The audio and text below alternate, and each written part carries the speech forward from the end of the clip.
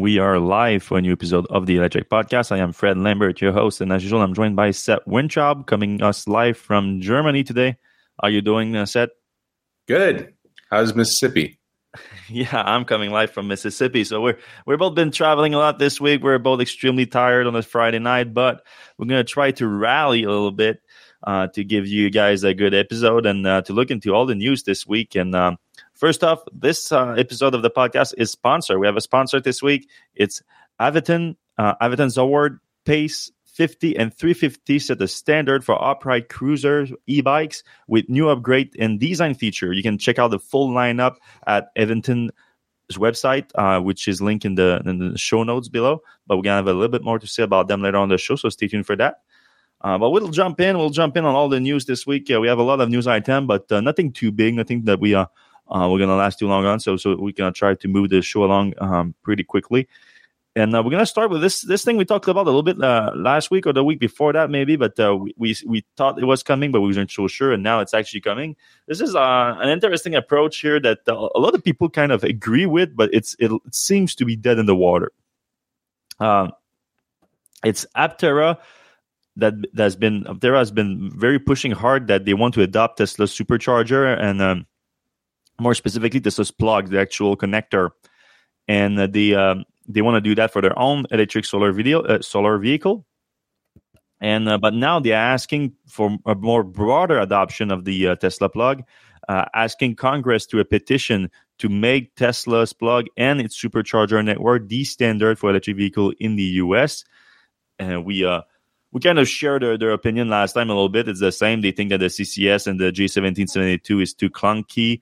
It's not a very elegant design. I mean, you can just take a look at it, and there's no discussion there. It's obviously not an elegant design, a more difficult to maneuver.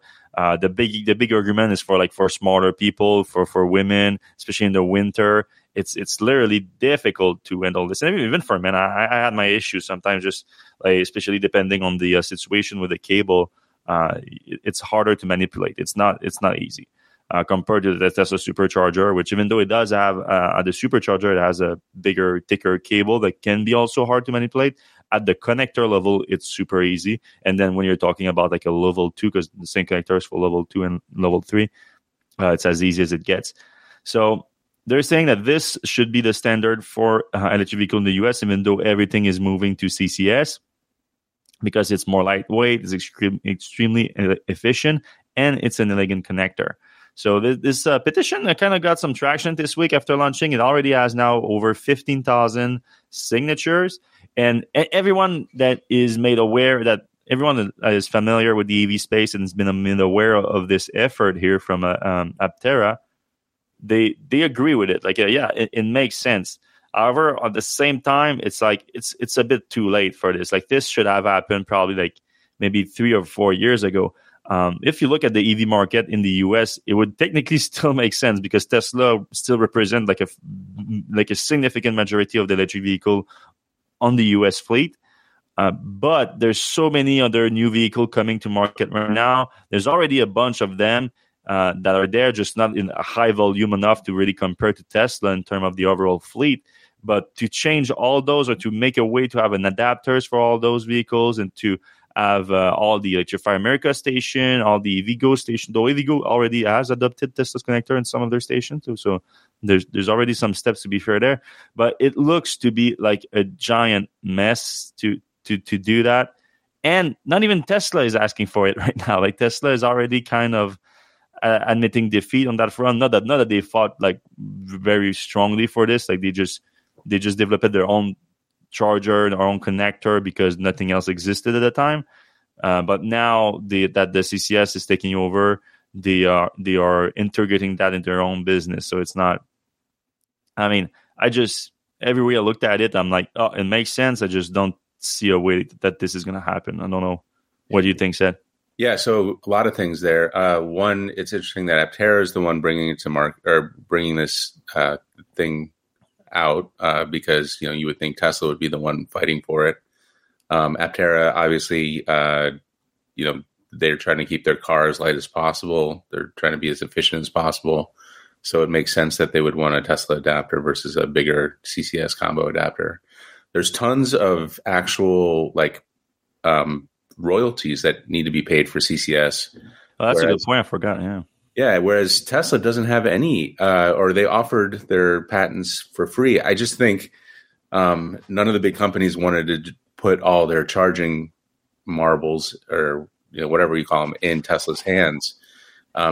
Maybe what would have been more effective, or could still be more effective, is if Tesla tries to make the super their adapter like the next CCS standard, or something like that, or maybe they meet halfway or something. I don't know if there's a way to deal with it. But when I see this, it reminds me of the VHS versus Sony Betamax thing, where Sony Betamax was a smaller tape. It had better resolution, better sound, but Sony owned all the the rights to it. So all the other companies got together and said, let's make this other thing, which was bigger and clunkier and not as good quality. But because every other company was doing it, it became this, all the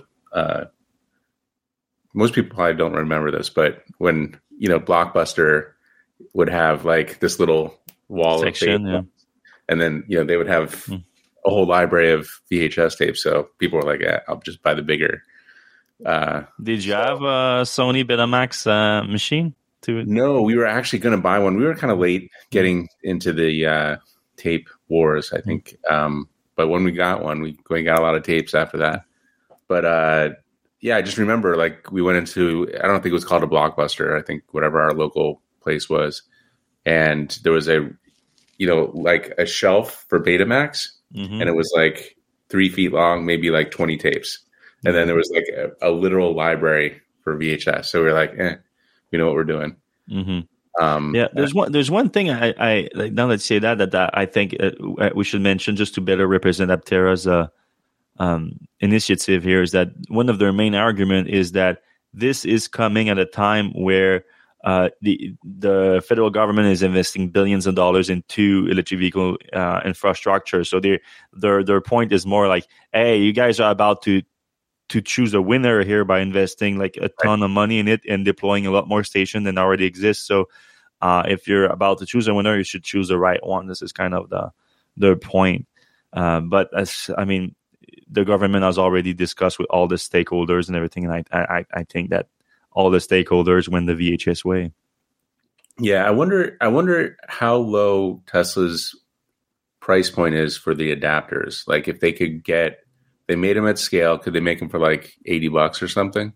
Because if they could do that, then you could almost say, all right, let's make adapters and then have backwards adapters too.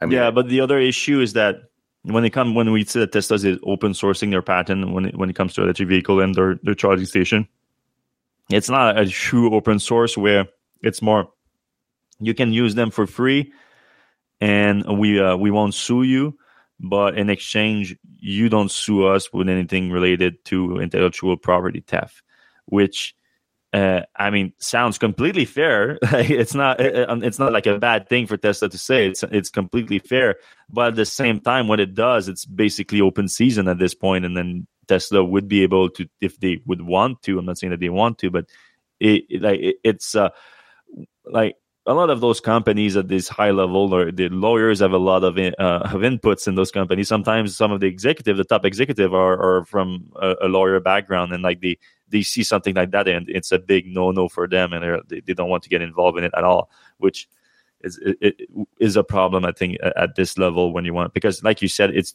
cheaper, and not only that, I think Aptera is pushing a little bit further than just the connector itself. They say we look at the Tesla Supercharger network, and this as a whole should be a standard, because we just reported on a study of the fast charging station in the Bay Area that showed that the uptime was horrific for anything else or anything other than Tesla, and right. And the experience in general, you come to a Tesla Supercharger, the plug-in charge has been around forever.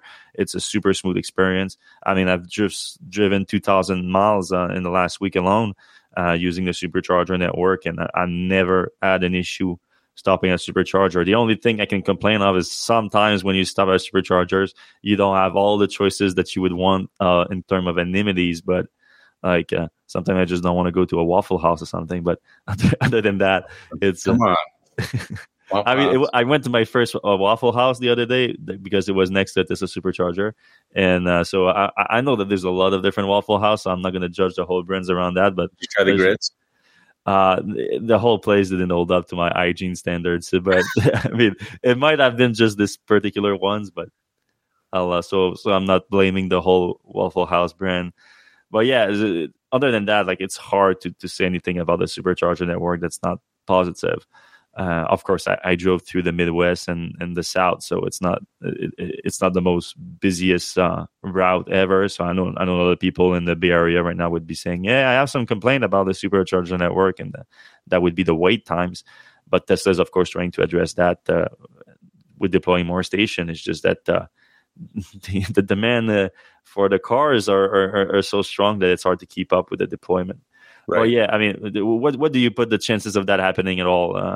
I think very little, and it's really unfortunate because it's getting worse. So what's bad is like EVgo and Electrify America are the two main charging networks in the U.S. EVgo has a huge deal with GM, and now they're doing their own plug-in charge with GM. So like GM cars will pull up to an EVgo and plug in, and they'll start charging automatically. Everybody else has to like get an app, push a button, do all this stuff, which if it's working is great. I mean, it's fine. It's not the best, but everybody knows our stance is like plug and charge should be everywhere, like without a doubt. So, yeah, it's just, it's depressing because it's getting worse. Like there's no, like, maybe the government should be like, look, we're mandating plug and go for every car, plug and go for every machine. And if you don't have plug and charge on your car, then you don't get a $7,500 rebate. And if you don't have, plug and charge on your charging stations, then you don't get, whatever money there. Access to the fund, the federal. Yeah. I mean, you're right. That would make a lot more sense than getting $4,500 more because your car may or may not be made by union workers. Right. Like that would make more sense. But I think we're so far from that right now. When you look at like this picture here, for example, the design itself is so obviously better. Right. The only thing that people have been commenting on in terms of the design and the capability that I think is a good point is CCS. There's two things. CCS has right now can go up to 600 kilowatts. I think the highest capacity. Right. I don't think Tesla can do that. Right. Tesla can do that and more with the mega charger connector, but that is a bigger connector, closer to the size. But not. I don't even think that's as big as the CCS2 either. But it's a different form. It's more like rectangular. But I would like to see like both side by side, see what's bigger. But bidirectional charging capacity, though Tesla says that is built in, so they're not using it right now, but they have the capacity through the charger, just maybe not their vehicles right now. So there's these two caveats, but other than that, it's just no doubt who's the winner here. Who's the winner on paper? Who's actually become the standard is obviously CCS. Yeah, and it's a shame. Yeah. All right, on the battery front, we have Panasonic that has been making a lot of waves this week for two reasons. First off, they are teasing a battery capacity increase that's going to come. They don't say when, they just say by the end of the decade. But the fact that they're talking about it right now publicly like that, it's not some kind of reports from insider. It's actually, oh boy, I'm so sorry, man. Mr. Watanabe, I think his last name is a little bit easier. The CTO of Panasonic Energy, and he's the leader of the partnership between Panasonic and Tesla. And they are working right now on a new electrolyte. So you have in a battery cell, you have the anode, the cathode, and the electrolyte in between. And they have developed a new electrolyte that they're trying to bring to production. And this new electrolyte, they think is going to enable energy density increase of 20% in their existing battery cells, which if you look at the highest battery cell that Panasonic is now producing for Tesla, is this about 750 watt hour per liter. So that would boost it to 900 watt-hour per liter. And on the voltage side, they think that they can get it from 4.2, the Tesla cells right now that they're producing, to either 4.5 or 4.6. And that would be a game changer. I mean, the Panasonic is already producing very great cells for Tesla, but that would... The people are always talking about, more range is going to be more range. On the sides of Tesla, I don't think that would necessarily result from more range for Tesla. I think instead Tesla, what we would do is they would build smaller battery pack and more efficient vehicle with similar range, or maybe a little bit higher, but not much higher, because people are mostly happy with the range in the Tesla vehicles right now. Not a lot of people are asking for a lot more. There's always the winter conditions that is more bothering people. And I think Tesla should eventually, when they figure out production a little bit more, that they're not so production constrained, I think I could see Tesla offering maybe another option for longer range vehicles on their same units or their same models. But for now, that's not the case. But that could enable that. But I think the bigger impact of that is that you could produce more vehicle with fewer batteries and for cheaper. But Mr. Watanabe also hinted that this opened up also other avenue for electrifying other mode of transport. Of course, the planes have been something that I've been looked into a lot, that you need higher energy density because you just need it more efficient in terms of the weight ratio. And that is starting to become into the range of we could make commercial electric planes viable with this. So this is exciting stuff. Again, they don't say when. They say that it's going to come this decade, but we don't know when. Of course, it does also matches with Panasonic talking about producing the Tesla 4680 format cells, which for that they've guided the next financial year, which start in April for Panasonic. The Japanese they use the financial year a lot instead of the regular calendar year. But that was actually just one of two big news from Panasonic this week, and both are kind of related for Tesla because, of course, Panasonic's biggest customer in terms of automotive cells is Tesla. Panasonic announced that they're going to build a giant battery cell factory in Kansas, and it was confirmed that it's to supply Tesla with the new 4680 cell. We've been reporting that they've confirmed for a long time that they were looking at location in the U.S. for a new battery factory ever since they announced that they're investing heavily into the 4680 cell. And they were choosing between Kansas and Oklahoma. They were close to a deal in Oklahoma. The governor in April was asking the legislature to approve a big incentive package. And while it didn't say that it was linked to Panasonic, it was rumored to be linked to Panasonic and Tesla.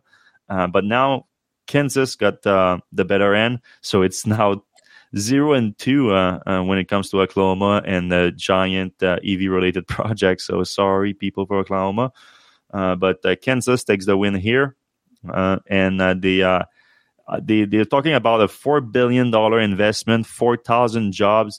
Unfortunately, they never confirmed the actual production capacity, so we kind of have to just make a quick back of the napkin math. But a $4 billion investment, 4,000 job. I mean, this has to be, I think, in the high 2-digit gigawatt hour. I would think so. I don't know, 50 to 100 would be my guess. And that's of course a lot enough for hundreds of thousands of electric vehicle per year. And the idea is that Panasonic is the biggest customer is likely going to be Tesla in Texas. So sending those battery cells to Gigafactory Texas in Austin.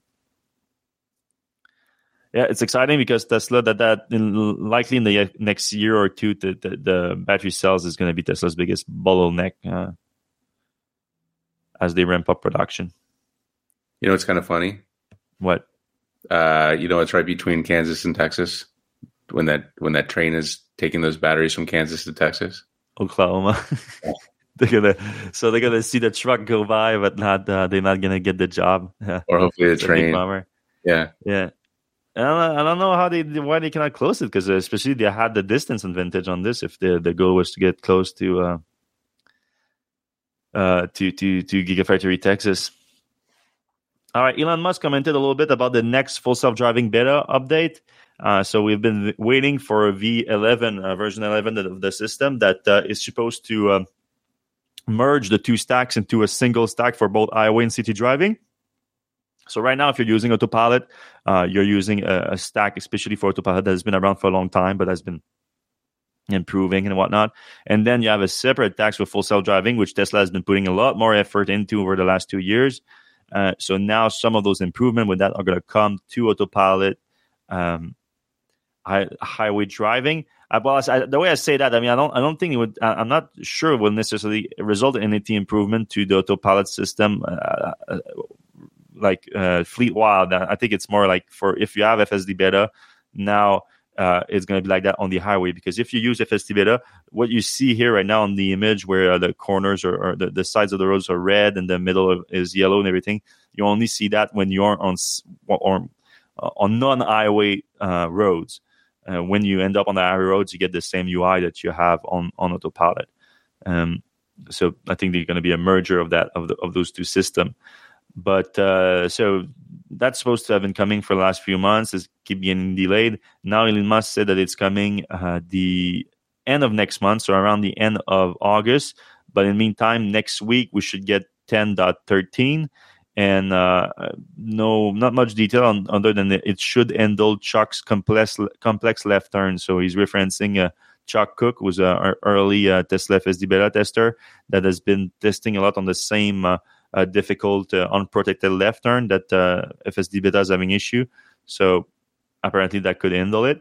But then he actually, Elon, if you know Elon, you know he's a kind of he's a big proponent of superlative, and he likes to hype the software update, especially when it comes to FSD Beta. And he's used a lot of words like, oh, it's going to be fire, it's going to be mind-blowing, all that. We are not getting any of that for V11. Actually, he's kind of managing expectation when it comes to V11. He said that the beta of V11, hopefully end of next month, would just amount to incorporating highway. Importance of V11 has been reduced by all the 10.x releases. We are already mostly at V11. So he's saying that the 10.12 that just was released in May, 10.13 that is coming apparently next week. Those are pretty much V11 without the highway driving being incorporated. So this is kind of we'll not expect a giant bump in the FSD Beta city driving situation. It's going to be more how it handles highway driving, which to be honest, it's kind of scary a little bit for me. Why? Because I've been using it for the last 2 months, and like I posted in an article, like my opinion hasn't changed a lot. I think that FSD Beta is extremely good in terms of the computer vision system, and it detects its environment very well. And like kudos to the team for doing that. This is impressive on its own.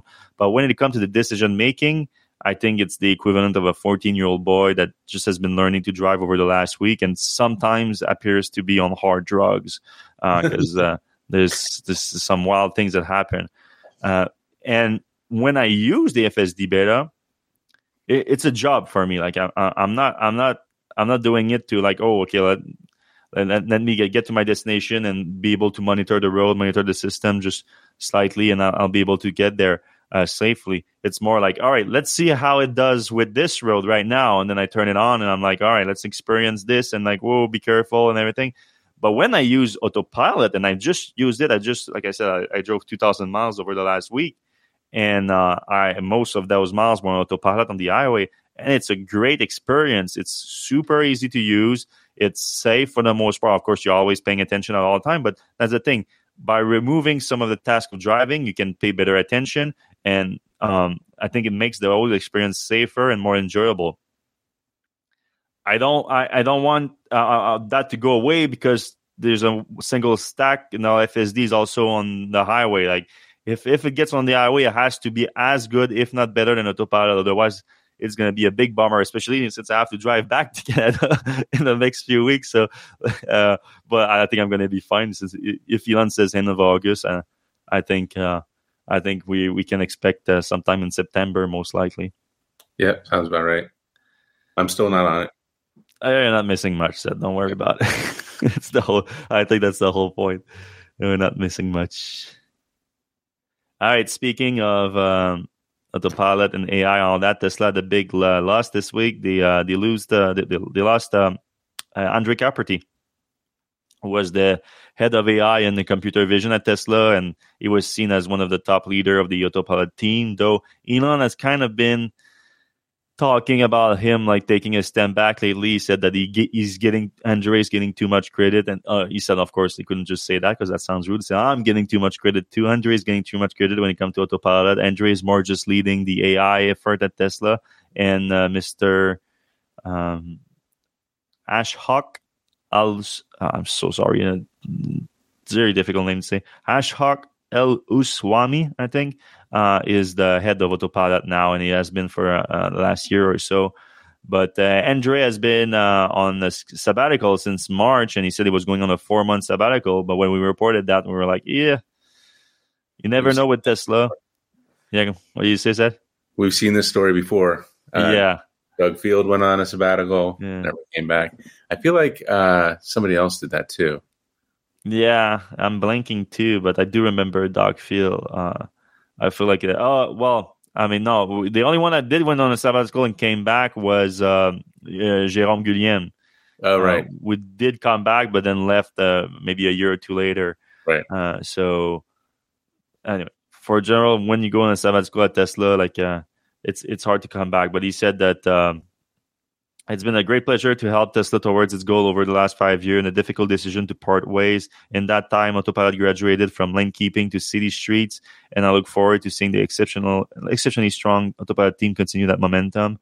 He did not say where he was going. He only said that he will continue to pursue his long-term passion around technical work in AI, open source, and education. He says that, but I wouldn't be surprised if he gets snapped up with a juicy, nice contract and another self-driving firm. So Apple, Google, any of those, plenty of money. Yeah, one of the smaller ones, maybe. Yeah, I mean, it's been the case almost every time for all the former Autopilot leader. Like they all end up in either, like you said, the big ones or Aurora Aurora's pretty big now too at this point.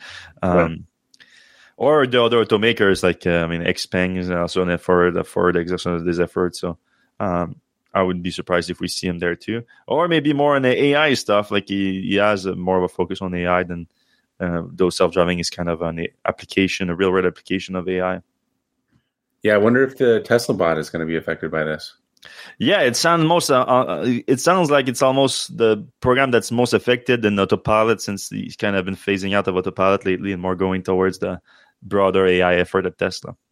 Right. So do you think that's going to get delayed or put on the back burner? Well, I might get delayed. The official timeline is that this thing is going to be in production next year. So I always thought that was insanity, that there's no way this is getting in production next year. But if anything, people are going to...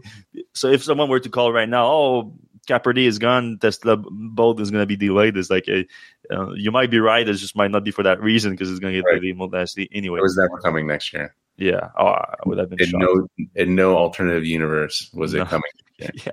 If there's an infinity of universe, there's none of them that has a Tesla AI bot in 2023. Right. All right. Do you want to talk a little bit about Aventon? Sorry about that. No worries. Yes. This week's electric podcast is sponsored by Aventon Electric Bikes. Aventon offers premium e-bikes and accessories at great value. Adventure delivered direct to your front door. The company offers a wide range of electric bicycles armed with a powerful e-bike motor that goes up to 28 miles per hour. That's class 3 here in the U.S. That includes its award-winning next-gen Pace 500 and 350 that set a new standard for upright cruiser bikes with their latest feature and design upgrades. The next-gen Pace 500, it has an improved battery that is now fully integrated into the frame, along with integrated rear brake lights and headlight. It's available in various sizes and colors, and you'll also find a step-through frame option on the new models. You can check out the new Aventon Pace 500 and 350 on the company's website, aventon.com. That's AVENTON.com. And thank you, Aventon, for sponsoring. These are great bikes. Our local bike shop just got a few in, and they're solid. All right, thank you, Aventon. We have a few more news items to discuss, and then we're going to jump into the comment section. So if you have any comment, any question for us, you can put them in the comment section right now. We're going to get to them in about 20 to 30 minutes. If you can put question in all cap before your question, that would be super helpful for us to find them over all the discussions, though I don't see that many discussions in the comments today. All right. The big unveiling this week was the Ioniq 6, though it kind of still the show last week with some images that got released, or was it the week before that? And pretty recently, but we got the full unveiling this week, and it's especially the images. Like there was a lot of question about the design; people weren't so sure.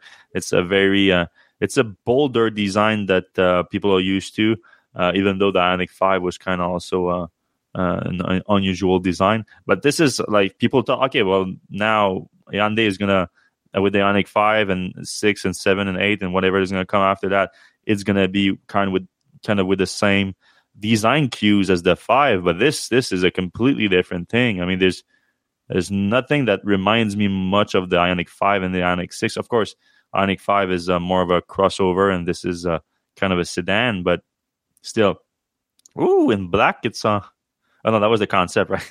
The concept is always a little bit better for sure. But yeah, there it is. There you go. So a little bit more of more traditional front end, kind of almost a Porsche, maybe a Taycan kind of front end. But it's the side view that is unconventional a little bit. Very rounded lines. Sorry? Yeah, it almost reminds me of like what a Citroen would look like. Nope, you caught off there. What looked like? A Citroen? Like yes. Yeah. That rounded back. I wonder if that tail is like an accessory. Like, could you take that off? Yeah, it's almost because of the way that the trunk ends, it almost looked like a double tail. Yeah. But I think really the Ioniq 6, the big design, the main design feature is the curb line with the doors and the window here. Yeah, this is what gives it this really specific look. Because I think if you were just to look it as like a silhouette, it would look more of a regular sedan. But with that curve, it gives it a completely different look. I'm not mad at it, and from all the comments I've seen, I think most people are enjoying it. Yep. So we have 48,000 millimeters of length, 1,800 millimeters of wide, height of about 1,500 millimeters. Do we have okay? It's it's a little bit shorter than the Ioniq 5. Really? That's although the wheelbase is shorter. Okay. Is the actual vehicle shorter? I don't know. Yeah, the Ioniq 5 has a deceptively long wheelbase. Yeah, and it is bigger than you would like it when you look at pictures, and when you see in person, it is bigger than it looks. Yeah, it's interesting. It's a little bit. It seems like closer in relation to the Kia EV6 than the Ioniq 5. Mm-hmm. And cleaner inside, and the interior looks cleaner than the Ioniq 5 for me. Yep, it looks like they cleaned it up a little bit more minimalist than the Ioniq 5. Not that the Ioniq 5 is extremely busy, but a little bit less here. Of course, this is the European version with the cameras on each side. With the screens are right here to replace the mirrors. This is the back seat. It looks very spacious, but you have to be careful with those pictures. Sometimes they do a little trickery the way they take the pictures. It looks pretty spacious, and that woman is 4 feet tall. You never know. All right. I mean, everything when it comes to the powertrain, this thing is still powered by the same technology that's the Ioniq 5. So you get the 53 or 77.4 kilowatt hour battery pack, the extremely efficient 14 kilowatt hour per 100 kilometers. You get single motor rear-wheel drive or dual motor all-wheel drive option. The all-wheel drive gets you 239 kilowatts. We don't have the rear-wheel drive power. 379 miles of range. That's 610 kilometers, but that's WLTP. So you can expect something a little bit shorter on the EPA side of things, but not that much shorter. I mean, I would expect something significantly over 300 miles of range here. 0 to 62 in 5.1, but that's for the top tier performance edition. Against, you have the dual platform 400 and 800 volt, so you can expect the super fast charging. They're talking about the same, of course, as the Ioniq 5. So at 10 to 80% in 18 minutes, it's going to receive over-the-air software update. It has vehicle-to-load capacity just like the 5. It's going to support both CarPlay and Android Auto, and will become equipped with all the Hyundai SmartSense advanced driver assist features. The whole shebang. They're also teasing a N series, so Hyundai's N kind of name scheme is for like the performance version vehicle, and they tease the version of it here. We don't have it here though. No, okay. I thought we see some images.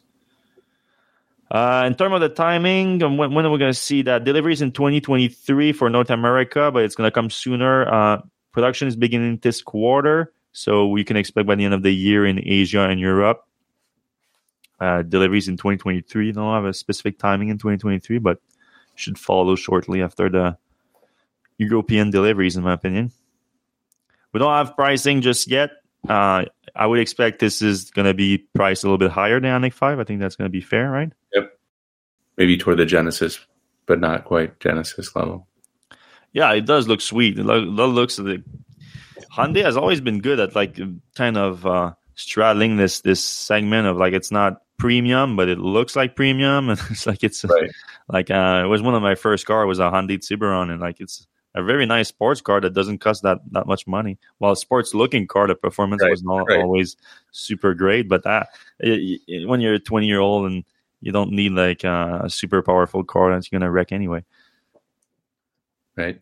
All right, let's move on. Let's talk about the Taiga Orca. So I kind of teased it last week, and when we were on the podcast, I just came back from my test ride in it, and I couldn't talk about the whole thing because there was a little embargo coming out and everything. But now I can say everything about it, and I can tell you this is pure, unadulterated fun. This thing is just a fun machine.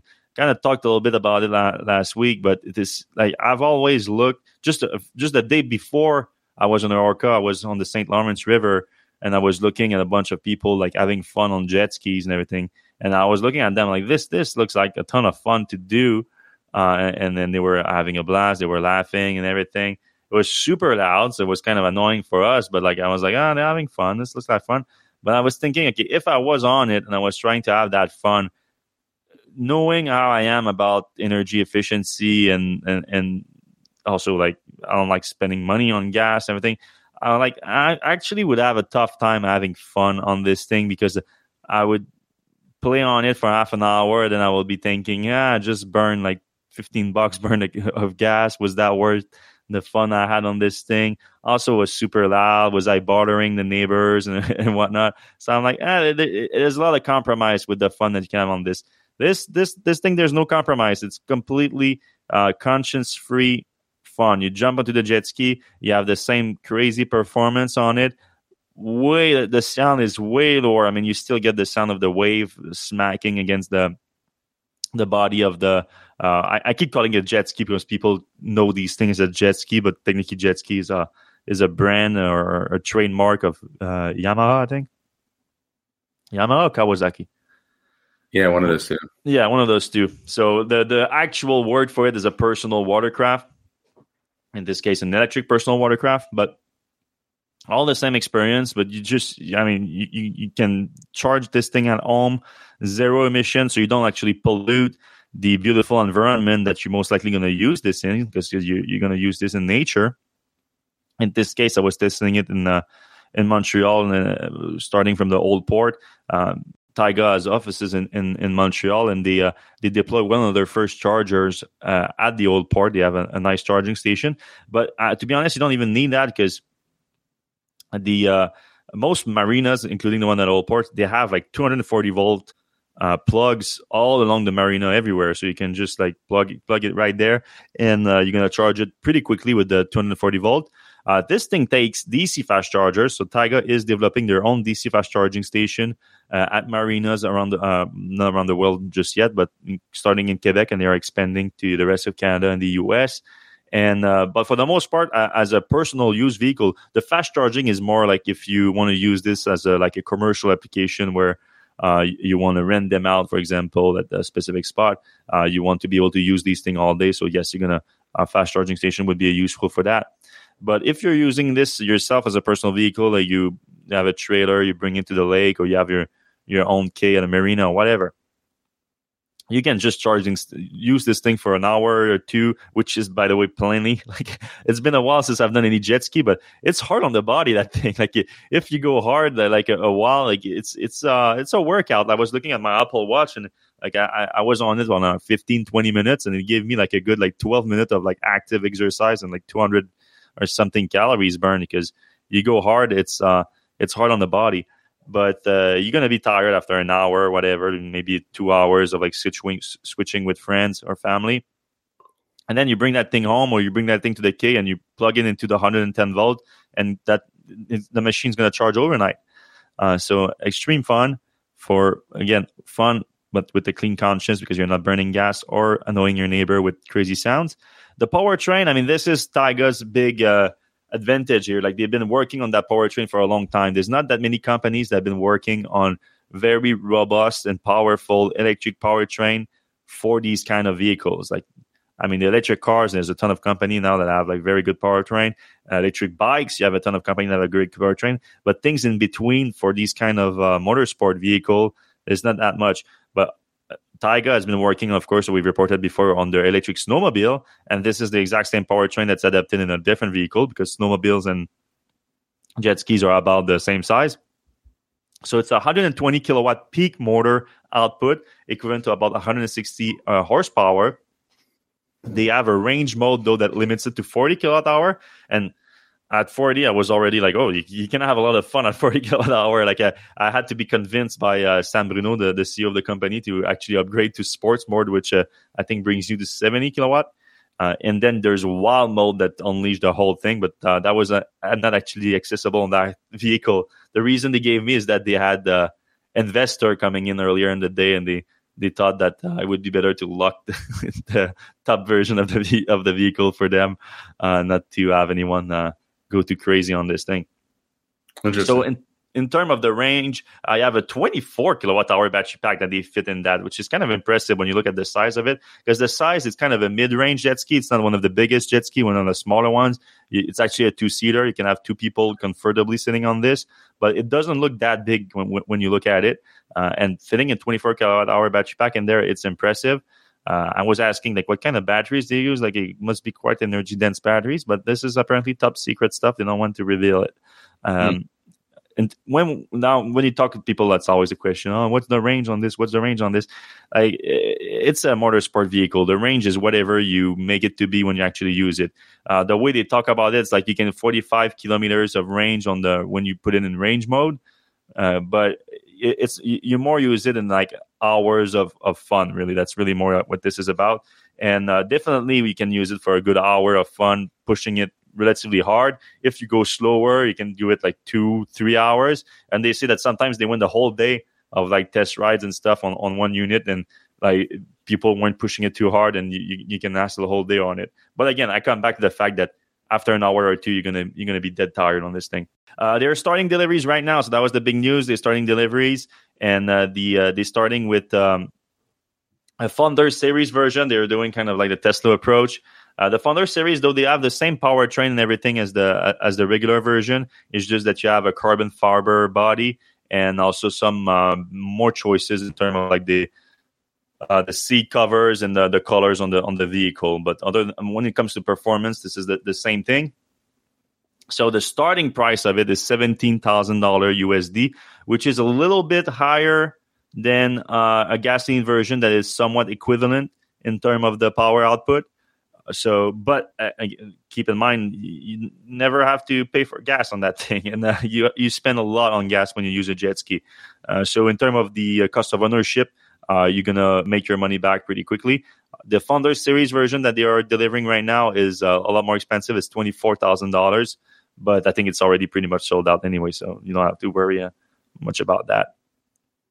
I mean, after trying it, I came back to the port and I was telling Sam about it. I was like, you guys don't even need to sell those things. Like, there's no marketing effort involved in this. All you need to do is have like test ride events and to get people on the seat, and you get people to try it, and like obviously this is a better solution for a jet ski than anything else on the market right now. Like and it's obvious that's the case for a lot of anything you make electric. You're like, this makes more sense. They just did it very well. Like this is for a relatively small startup that is getting started. This is a very well executed, in my opinion. Yeah. Any question really about nice. It, Seth? Well, I'm wondering, a commenter, Guan Co, mentions that he used to own a Sea-Doo, and it was just a lot of maintenance. Did they talk about maintenance being, obviously fewer moving parts, not exploding, combusting? Yeah, all the same advantages that you get into an electric car, you're going to get in this. There's basically no maintenance to do whatsoever. All you have to do is like, okay, something might break at times. It's not impossible. This is a vehicle that gets a lot of use in harsh environment. Taiga did their whole due diligence and quality control to make it to make it as lasting as possible. But they do using a dealership network in order to service them if something happens. And you said DC. Looking at the screen right now, you can see that a typical CCS combo. Yeah, it uses just a standard CCS combo port for DC charging as well. Yeah. They have. You can use a J1772, which what was being plugged in right there, or and it comes with a charger, of course. Or you can use a CCS, and they have a few already deployed. I think they mostly have for the snowmobile right now, but I know that they have a fast charger. I think in Magog they have one. Lake Magog, a big lake in south of Quebec, but they're deploying more and more. And but again, I think the fast charging is more for a commercial application of this. Like if you want to rent them out and you have a little fleet and you want to charge them. If you're a consumer, you should more worried about do you want to have a level 2 charging or just level 1 overnight might be enough for you. I think that's more the decision to be made here. Yeah. We have Jonathan saying, "My God, 24,000, 17,000 play toy for the rich." I mean that's not Taiga. That's jet skis and personal watercraft in general. Those are play toys for the rich, unless you buy used. And then if you buy used, it's like the other guy said, the Guan Co, then you have to worry about maintenance a lot. So there's nothing special, unique to Taiga there. Yeah. All right, Canoo kind of came back from the dead this week. The Walmart gave them a lifeline with an order of up to 10,000 delivery van. So Canoo has this vehicle that's kind of a hybrid. Like you can do whatever. Like you can do a lot of things with that kind of vehicle and turn it into a delivery van if you want. And Walmart is going to use it as a delivery van with I think the initial order is at least 4,500 van. And it can be up to 10,000, but they also have an option to convert to exercise a purchase of up to 61 million shares that would give them about the 20% ownership into the company. So that helped double the stock price, which was kind of hurting over the last few months. Like a lot of those smaller EV startup that went the SPAC deal away over the last year, the timing wasn't great for a lot of them. And since a lot of them went public without ever reaching production, it's been an issue, and that affected Canoo. But this order from Walmart is a big kind of seal of approval from a giant company like Walmart. But at the same time, like we've seen those happen before, like GM and the Nikola deal, for example. You have to be careful. I'm not saying that this is the same. Of course, Nikola had a bunch of other problems, like a CEO that would lie to his teeth. But there's a lot of things that comes risky with this. But this the Canoo, they call it the electric LDVS for lifestyle delivery vehicle. It has 120 cubic feet of fully customizable cargo volume, 1,500 pounds of payload capacity, DC fast charging from 20 to 80% in 28 minutes. Level 2 driver assist feature, 200 plus miles of range, and rear cargo light. Some images here of what it looks inside. Is there any timeline for delivering those units? The Walmart branded LDVs are expected to hit the roads around the U.S. in 2023. But okay, some units is going to be also delivered in Dallas within the coming weeks. Okay. Dallas. So if you're in Texas, you might see those around sooner than next year. All right. We have a few more news items, and then we're going to jump into the comment section. So be ready for that and put your question in the comment section. All right. Ford has filed new trademarks for electric version of the Maverick and the Ranger. So those are it's two entry-level pickup truck, smaller, and the smallest being the Maverick, and then the Ranger before moving to the F-150 line. So the F-150, of course, you have the F-150 Lightning that already been electrified in the lineup.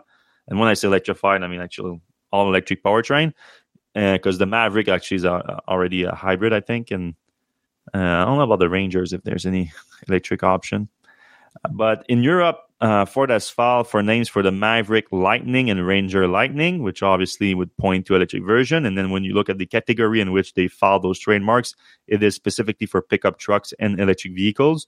So we assume that. But at the same time, I also found U.S. filing dating from a week prior that filed for Maverick Thunder and Ranger Thunder. And that also is filed under pickup trucks and electric vehicles. So this is strange. So looks like, well, I mean, we already knew that Ford was looking to electrify more than the F-150 when it comes to the pickup truck. And it made sense to go down market before going up market with the bigger trucks like the 250 and all those. So the Maverick and the Rangers are primed to be electrified by the fully electric powertrain.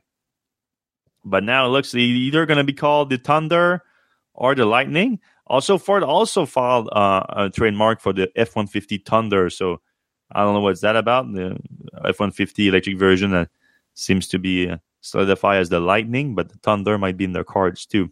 So here's a little diagram that shows the difference in sizes. So the forefront one is the Maverick, and then you have the Ranger, which is about 10 centimeter longer and a few inches taller. 10 inches. Sorry, 10 inches longer and 2 inches higher. And then the F-150 is a good 20 inches longer and 4 inches higher than the Ranger. So the Maverick and the Ranger, you see them. The Maverick and the F-150, you see them side by side, and you see a massive difference. But the Maverick you can still have with the full cab, four doors cab. So it's just that the bed is pretty small when you have that. When you have a full cab. All right. Finally, VinFast has been making some wave lately. This Vietnamese company that's been making some advancement into the electric vehicle market has recently opened a bunch of retail stores in Canada and in the US, starting for their electric SUV that's coming to market, the VF8 and the VF9. And they announced a massive deal in North Carolina this week. They receive a package deal for $1.2 billion worth of incentive. Of course, that's going to be over a certain period of time as they invest into the manufacturing there. But it's in the Chatham, I think. I think it's just west of Raleigh. The factory is going to be built there, and it's going to produce hundreds of thousands of electric vehicles. We're supposed to go test out these VinFast SUVs, and we have a better idea of how serious the effort is. I mean, money-wise, it's obviously serious, but it's not a lot of people know about Vietnamese electric vehicles. Like, what's that about? It's quite new for the Western world. So I think within the next few weeks or at least months, we're going to have a better idea with Scooter going out there to test out their vehicle. All right. Let's jump into the comment section. All right. So we talked before the show. Farfolo Mu says, every day I flip-flop between thinking EVs are the future and thinking that they're a dead end. Here's hoping that this podcast will revitalize me for at least an extra day or two. And, we asked him why before the show. And he says, one, EVs are way too expensive. I don't know if that's the case, especially if you look at total ownership. Right.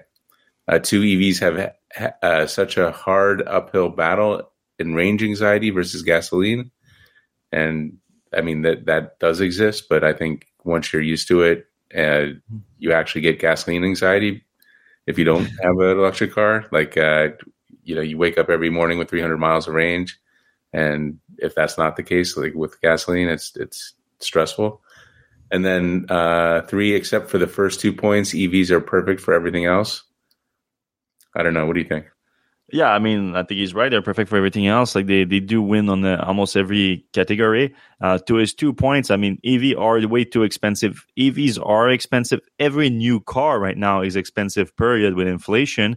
But when you look at the cost of ownership over time with gas savings, then there's no doubt in my mind that EVs are a better financial choice than a gas-powered vehicle, especially when you account for value of resale. Like the EVs are holding their value a lot better than gasoline cars these days, even though gasoline cars are holding also their value a lot because just the used car market is crazy right now. But so I think financially speaking, they are a better choice. There's no doubt about it.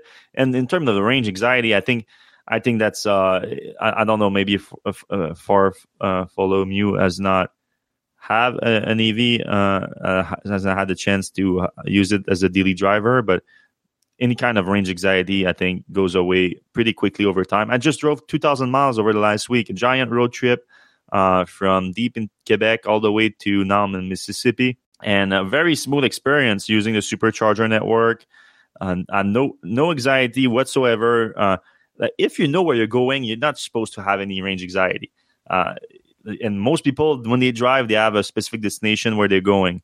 And every time I stop at a supercharger, I think the lowest I got, I had 31 miles left in it. So I wasn't worried about it at all. 31 miles is still a good distance. I could have probably made it to another charging station if I needed to, if something didn't work with that one. And it always worked. And then so it was a pretty fast road trip. Like within 4 days, we went from Montreal to here in Oxford, Mississippi. And we to save more time to what we did, we chose hotels that had chargers at the hotel, which made it super easy. Every morning we would wake up with 300 miles of range. We could make 300 miles, stop for lunch. So 300 miles, like it's three something hours of driving. You're pretty tired after 3 hours of driving. You stop for lunch at a supercharger, your car is fully charged, and then you're back on the road. And that's like you said, that's an extreme version of it. Most of the time you just drive to work or whatever, and then you drive back home and you wake up with a full charge overnight. That's the more common use of it. And no, I mean, I think the EVs have won already. It's just a question of like ramping up at this point. There's no educating people as well. Yeah, there's no dead end like Far Follow Mew said. All right. Moving on, Tyler Donahoe question: will electric motorcycles adopt the same charging standards as the car chargers? Yeah. I think it's already happening, right? Yeah, it's already happening. It's just more of a question of like, do you want to have a onboard level 2 charger in there? Because it's quite big to fit in a motorcycle. So it's kind of a choice to make. And I know some manufacturers offer it. Like, do you want just one level 1? Because you cannot fit that big. Like we're talking about Taiga fitting a 24 kilowatt hour battery pack into a jet ski. There's not a lot of vehicle that can fit the 24 motorcycle that can fit that and make it safe. So you can charge that overnight on level 1 pretty easy. So you might not even need a level 2 charging, but so that can become optional. And then you have level 3, obviously, if you want to do some more road trip. So I think it's more about like having different options. But yeah, it's going to be CCS and J1772, I think, for most cases. All right. Moving on. Question: who is liable when an Ioniq 5 burns out or up while charging on a Tesla supercharger? With Tesla charging on Tesla, it's Tesla. I think there would be an investigation or something to see what happened. I think there would be a lot of media headline blaming everyone, and then investigation, and then an actual cause is found, and we go from there. But I don't think that's a major concern, to be honest. All right. MJL says FSD did not, capital NOT, solve Chuck's left turn. Elon. Yeah, Elon said the 10.13, which is the one coming next week. So I don't think anyone said that was supposed to solve it until now. All right. Jonathan Root: unions will be gaining significantly more importance in the coming years given the labor market. Including unions provisions now makes political sense. I don't know if he's just Yeah, I'm not sure. Analog in there, but no question, I guess. I guess that's kind of true. All right, moving on. Tyler Donahoe is talking about the Ioniq Ioniq 6. 6. Yeah. Yeah, See. I can see the squish beetle a little bit there. Richard Tier question: if Aptera do end up using Tesla connector in their cars, would that make Tesla eligible for the multi-billion-dollar grants recently? I was thinking about that because what Rich is referring to here is that the actual way that the bill is phrased, all you need to get access to the funding is that the charging station can be used by more than one, a vehicle by more than one automaker. So instead of like you opening up to everyone with a CCS adapter, you could just partner with a single other automaker and you would still technically be eligible to the funding. Obviously, that would be like playing the system a little bit. I don't think Tesla is going to go for that. But technically, I think you're right. To be honest, Aptera Aptera doesn't even need the charging that much. Like, the whole idea is like the solar and everything, and they have a 600-mile version of the vehicle. Like you could literally go driving all day without need of charging, and then charge overnight. So if there's one car that doesn't actually need this fast charging that much, it would be the Aptera. So Tesla could very well partner with them and have them onboard them on the supercharger network, and it probably wouldn't be a big load for them in terms of like the wait time and all that. Yeah, that's a good point. All right, this is interesting. Farfolo Mew is back, saying definitely a problem, Tyler, referring to the economics of EVs. But when I bought my Bolt 3 weeks ago, it was the cheapest new car at the dealer. High auto prices are not just an EV problem right now. Well, that's a weird. That's what we're talking about. I mean, this is the guy who earlier said that EVs were too expensive, and he just bought a Bolt. He's hard to follow. The cheapest car on the lot. Yeah. All right. The only problem with the Bolt, again, we discussed that before, but it's not really a road trip car. Like for the long distance driving, because of the limited fast charging capacity, then the range anxiety can kick in on that. But as long as you know that and you're not planning to use it too much as a road trip car, and it's a perfect vehicle. All right, we have a caps lock. Michael Smithers. I saw an electric article about max charge rates, but no mention was made of the actual impact on charge time. The charge curve is hugely important. Having a higher charge rate for a minute is meh. That's a good point. It's true. But oftentimes we don't get the full thing. They just tell us the max charge rate. Yeah, the automakers are getting better about that, and they will share more like a 10 to 80, a 20 to 80% state of charge in how many minutes, which you're right, is definitely more valuable information than it's charged at 350 kilowatts or whatever. Or some kind of Tesla likes to use like how many miles per hour you charge, but even that, like you see that when you plug into a supercharger, like at first it charged like 2,000 miles per hour, but then it tempers down to like 300 miles per hour. So even that information is not ideal. But the best information is like give me a 10 to 80% in how many minutes. That's the one that people like. Tyler Donahoe says, Kano is what I feel like an electric truck should actually be. The motors are by the wheels. You now have all that space where the engine used to be.